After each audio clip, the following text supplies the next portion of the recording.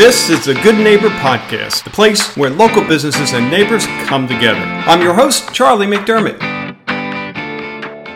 Welcome to episode number 188 of the Good Neighbor Podcast, and today it's another real treat for our listeners. We have Dr. Russell Becker. Now, he is partners with Dr. Duke Fitzinger, and they are with Vascular Center of Naples.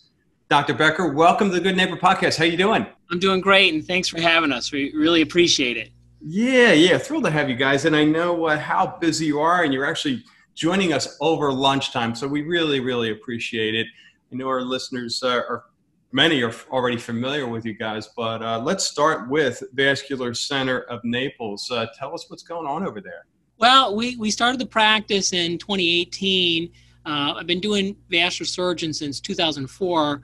I spent the majority of my career thus far up in Michigan, and like most Northerners, wanted to get out of the cold weather. So we migrated down here 5 years ago, and I was in with another practice and decided I wanted to start my own. And that endeavor started in 2018. We really wanted to focus on making the care for vascular patient a little bit more personal. We wanted to make it, how do I say, happy, because a lot of our patients, when they come in with vascular disease, they sometimes are looking at possible limb loss. And so that can be a very depressing scenario, or they had a stroke, or maybe they have an aneurysm, or maybe they have some very painful varicosities that are really bothering them. These are things that aren't usually making people very happy. So we try to set up an office that when you first come in, you're very welcomed, a nice reception area that makes the patients a little bit more comfortable, a smiling, happy staff that's always laughing and trying to get the light part of the day for patients. And then when we come in, we try to get them in a timely fashion. Everybody's time is valuable. Even if you're retired, maybe you want to be playing pickleball. Maybe you want to be out on the golf course. So we try to be very respectful of the patient's time and try to get them in a timely fashion. And then we try to really explain things down to where everybody can understand it. We spend 15 years of training to get to the point that you can actually start to do vascular surgery. So you have all that knowledge base, and talking to colleagues, it's very easy. But then talking to an individual that has none of that background, that is the real art of medicine. And we really pride ourselves on really taking time with the patients and explain it in simple terms that they can understand. So then they're an educated consumer, and then they can make a decision what's best for their care and how they proceed. And I find when you do that, the patients are very happy with the results, no matter if it comes out perfect or not so perfect. They're usually very happy. Wow, I love that. The fact that, and I could just tell by the short conversation you and I have, you're very passionate, and it's very important to you that you educate as well as do what you're extremely good at, provide the fix, the surgery. And, in this day and age of healthcare, and, it's hard to find, I guess, is the short version. And it's no fault of many docs. I mean, it's a time crunch, right? But, to spend the time, provide that experience, and then also help your patients understand why this is important and kind of, I guess, set expectations, right? So they know what. Like anything in life, if your expectations are, reality, then people are happy with the results. Yeah. Like I said, whether they come out not so good or perfect. So that's what we really pride ourselves on. We really focused in on three areas in vascular surgery at our office. I mean, we take care of all types of vascular issues. I always kid with family and friends that I'm a glorified plumber, because I take care of the veins and arteries of the body. So we basically focus in on varicose veins because I think that's part of everyday's life. It's a very common problem that 20-25% of the patients out there have it. And I say patients, meaning people in general. So it's a very prominent disease process that's overlooked. And so that's something out there that people can easily get taken care of right here in the office. We pride ourselves on bringing state-of-the-art vascular venous care to the patient population here in Collier County. And then the other area that we really focus in on is dialysis patients. The dialysis patients are people that their kidneys have failed and they're not working anymore. And most of the time, as you can imagine, Charlie, these are older patients that have retired. And so they're used to having a normal day, whatever they did before. Now, all of a sudden, they're waking up at 4, 5 a.m. in the morning to then get to the dialysis center by 6:30. And then they're connected to a machine that cleans their blood for 3.5, 4 hours. And they do this 3 days a week.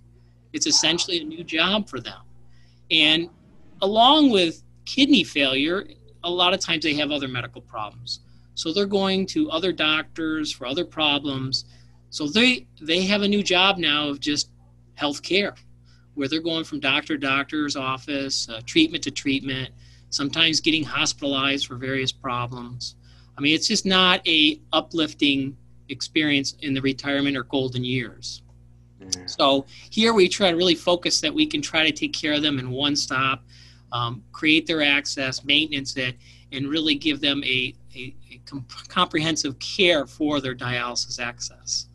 And the third thing that we focus on is really peripheral arterial disease. Hardening of the arteries is it goes out to your legs. And a lot of times that impacts on everybody's activity. Down here in Florida, I'm always amazed at how active people are. They're out walking, they're out playing sports, they're out riding their bikes.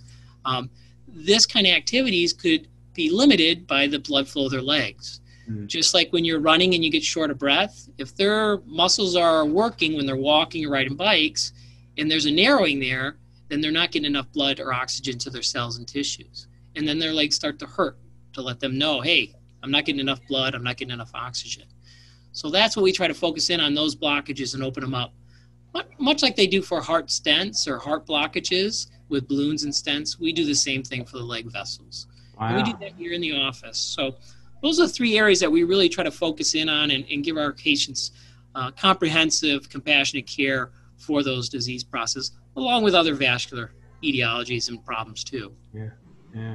Wow, that's terrific. Thank you for sharing all that.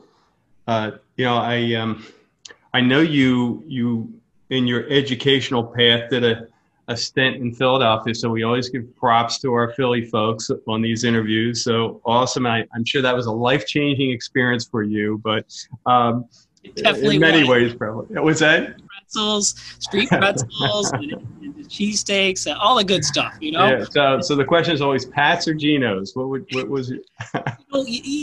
I liked both of those, but, true Philadelphia always had the local one that they liked. And we had a local one that we always went to. It was easier to get to. You didn't have to fight the lines like at Pat's and Geno's. Yeah. It was iconic to go to those. It really was. Oh, that's funny. But tell us about how you got into this line of medicine. What was your journey there? Well, I'm a first generation to go into college as well as higher education. We're dairy farmers by trade, both on my mother's side and my father's side. So if anybody knows anything about dairy farming, that's a twice a day, every day, 7 days a week kind of job. It's a very grueling, tough job.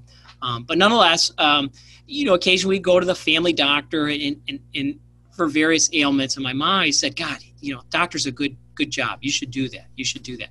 So I went to Michigan State undergrad with the idea that I was going to go into medicine. So I volunteered at one of the local hospitals as an orderly. And so I went there, and I'm sure the orderly that was in charge of me just wanted to get rid of me. So he put me in this operating room. And I'm over the net up by the anesthesiologist looking at the surgical field. And it happens to be an open heart surgery. I mean, this is, the hairs, even just now, the hairs on the back of my neck just start to tingle because it's just an exciting portion for me as I was deciding what to do. And I'm watching this surgery, and at the time, they would pool ice onto the heart, cool water, and it would stop the heart. Wow. So they could suture on it and, sew the bypasses. And right then and there, the heart surgeon looks up at me, he goes, it's pretty cool, isn't it? And oh, yeah, it is. And I said, that's what I wanted to do. But during my training in general surgery, I didn't get quite the experience I wanted to with open heart surgeons. And that's another 3 years on top of 5 years of general surgery. So I wasn't sure I wanted to dedicate my time to that. And at the time, we had a very robust vascular service in Michigan where I trained at Michigan State. And those guys were very happy. They seemed to enjoy their work. It was still tedious and very fine because you're working with really small sutures, a little bit bigger than your eyelashes and your hair. So it's very, very delicate work. And so I really enjoyed that aspect. And I said, hey, that's what I want to do. And so then I was fortunate to get into a fellowship at Wayne State and did 2 years of vascular training there. And then I was fortunate to get a job back where I originally trained in general surgery in Flint, Michigan for 10 years. So it's been a very rewarding career. And I've thanked my mentors countless times because you don't understand the time that they put into training you and how hard it is to watch somebody do something that they're struggling. And you have to let them struggle because otherwise they're not going to learn. But just to put that time and energy into somebody they really didn't know, 6 months ago. I mean, so I think that's a real calling, and I really appreciated them spend that time, that 2 years, helping me, nurturing me along, and helping me grow as a surgeon, and really as a person too. Yeah. It was really a dynamic time in my life, an experience that you really look back at and cherish the farther you get away from it, of course. Yeah. As you're going through it, it's not so fun, but I can't even imagine. Oh my goodness. So how about from a myth standpoint, are there myths out there in your world that you hear maybe on the street or from patients, anything that comes to mind? Well, a lot of times patients think that they're, particularly for varicose veins and venous disease, that it's not that important. Insurance doesn't pay for it. It's all cosmetic. That's not so true. A lot of varicose vein problems are medically necessary, and insurance do pay for it. That's probably a big myth. The other thing is, a lot of these patients will have other comorbidities, and meaning that they have other disease processes that actually feed into peripheral arterial disease. And vascular surgery as a whole has not done a good job of educating our community on what vascular disease is. People say, well, is that hardening of the arteries, or is that atherosclerosis, or is that PAD? Well, yeah, it's all of those, but again, we've labeled it so many different so many different terms, it's difficult for the patients to really discern what it is. So the myth I'm sort of alluding to there is just all those are hardening of the arteries, thickening of the vessels, where it becomes a blockage, where the blood just can't get through as efficient. And that's probably it's not necessarily a myth. It's just a lack of education to the patients of what the problem is. Right. Yeah.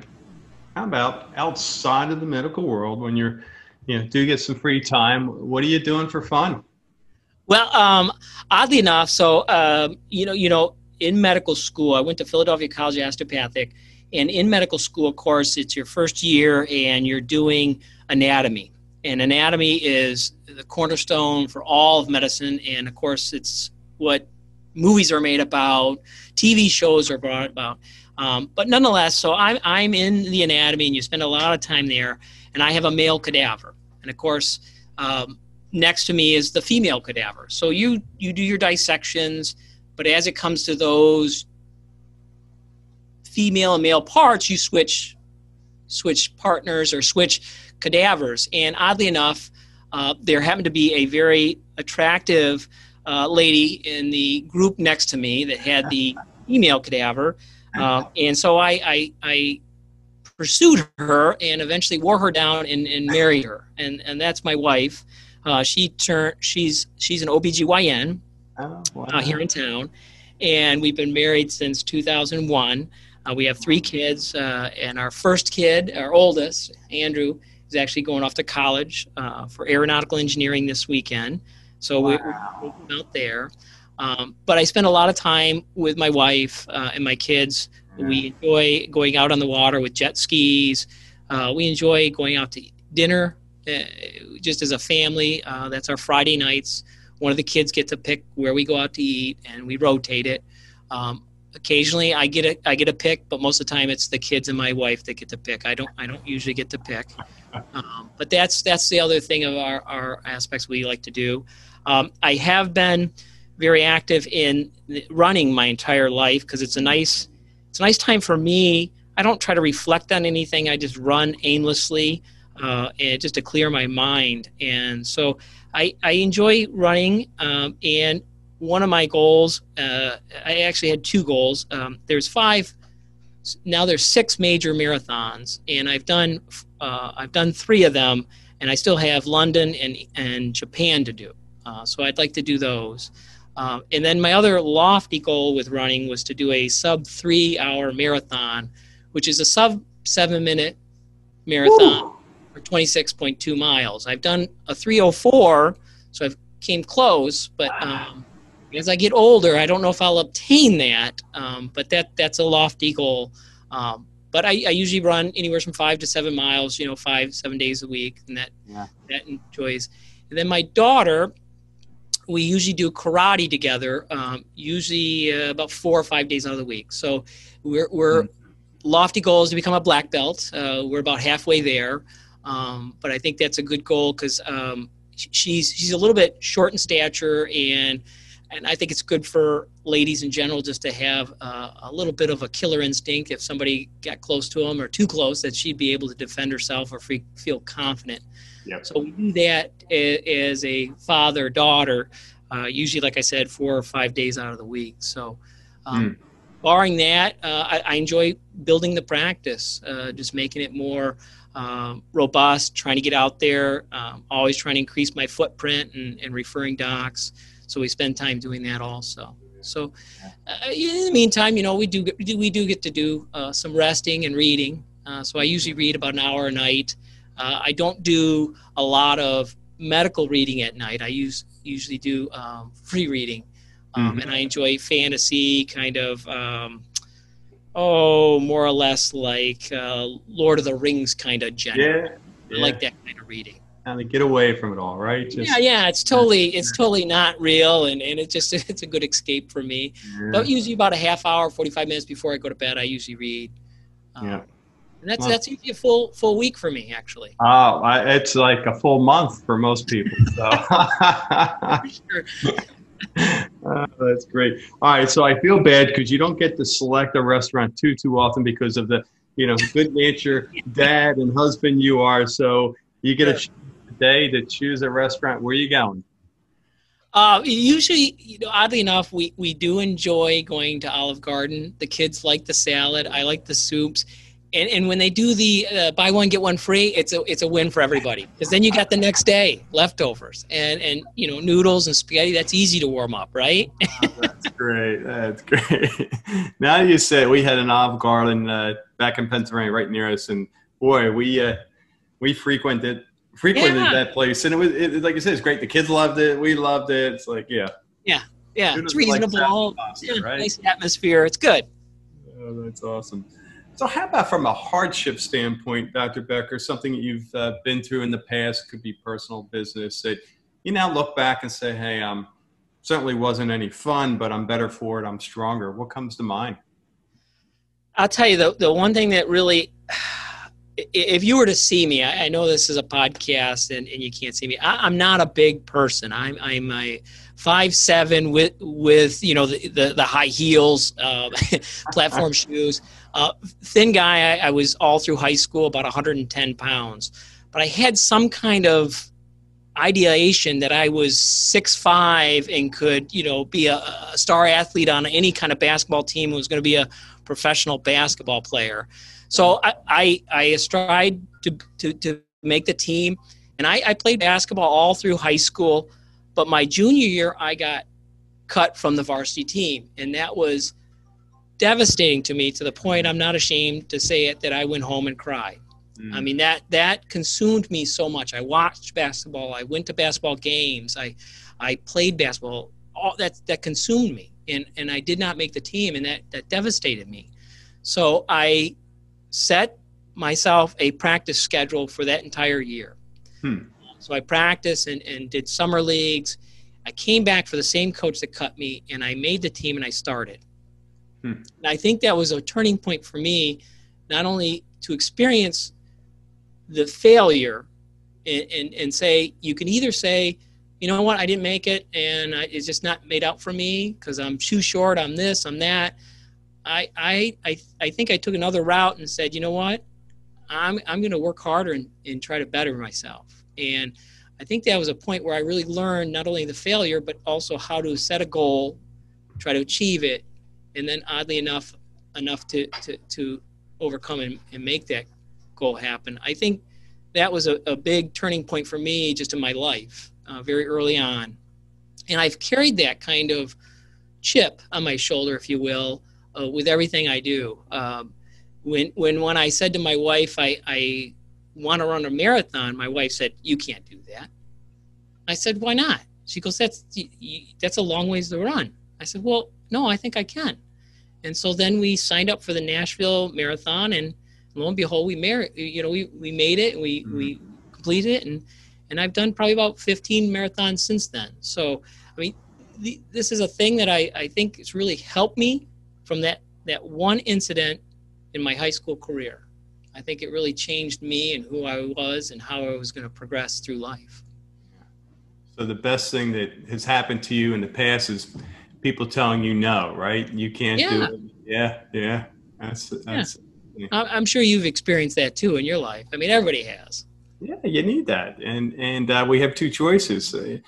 We can, and, with these interviews, we're, for our listeners, we're actually recording this during the COVID crisis. And right. I speak to a lot of business owners that, have every right to get up in the morning, but stay in bed, and then there's the ones like yourself who say, dang it, I'm going to get through this, and I'm going to keep doing what I'm doing and take it one day at a time. And we're all going to be stronger for it as long as we, like you, stick to the training program, and 12 months later, we're on the team. Yeah, exactly. Great message. So one thing, Dr. Becker, that you wish our listeners knew about your company, what would that be? That when you come here, you are going to be treated truly like family. I think everybody that comes here has always said, if you read my reviews, they have a very nice experience, a very pleasant experience.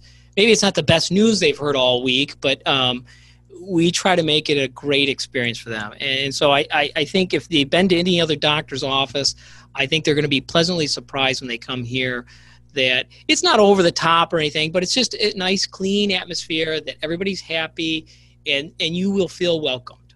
And I think that's a great thing when you're coming into a doctor's office when everybody gets nervous. Even myself, when I go to the dentist, I'm worried about getting a filling, a cavity.